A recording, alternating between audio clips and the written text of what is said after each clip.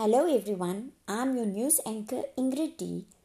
Here on Von.Radio, Voice Over Nations, bringing you an update on rugby by Paul Gittings, CNN News. Crowds return to Super Rugby in Coronas-free New Zealand. While top-class sport is slowly returning to empty stadiums and with strict hygiene and social distancing measures in place, rugby union fans in New Zealand have gone back to what everyone hopes will be the future. An estimated crowd of 20,000 packed into the Forsyth Bar Stadium in Dunedin Saturday to watch the home side Otago Highlanders host the Waikato Chiefs in the Super Rugby AOT rower competition. With barely a face mask in sight and with enthusiastic fans hugging each other with delight when points were scored. It was a successful return to the normal for Otago, which beat the visitor 28-7 with a last gasp drop goal from replacement Bryn Gatland to make the victory more sweet.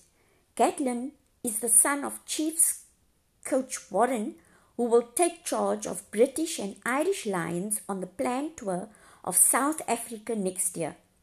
Before the match, Gatland, who stood down as Wales coach after the World Cup last year, spoke for many when he told the BBC that people are pretty buzzed about being able to watch some live sport.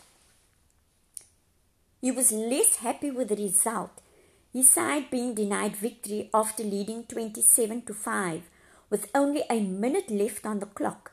I'm not happy that we lost the game, but well done to him. I don't care if he's my son or not. I'll go away and have a look at that, but I'm still disappointed in the result, Gatland said.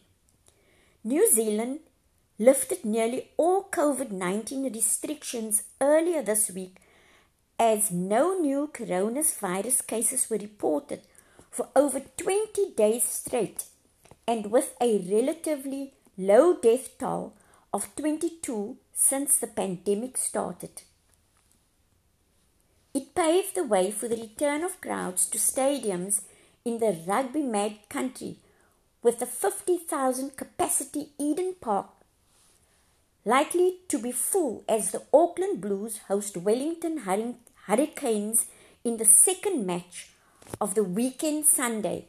The main Super Rugby tournament, which involves teams from Australia, South Africa, Argentina and Japan, was halted in mid-March in response to the global pandemic.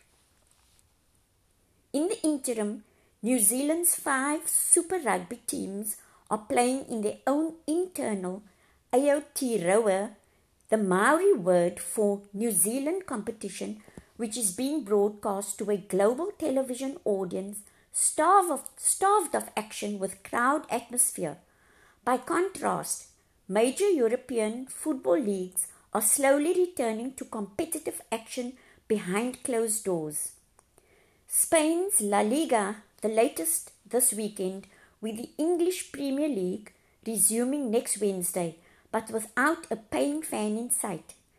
Taiwan, which has only reported 7 coronavirus deaths, has allowed fans into its baseball stadiums, but only to 50% capacity, with social distancing gaps between fans.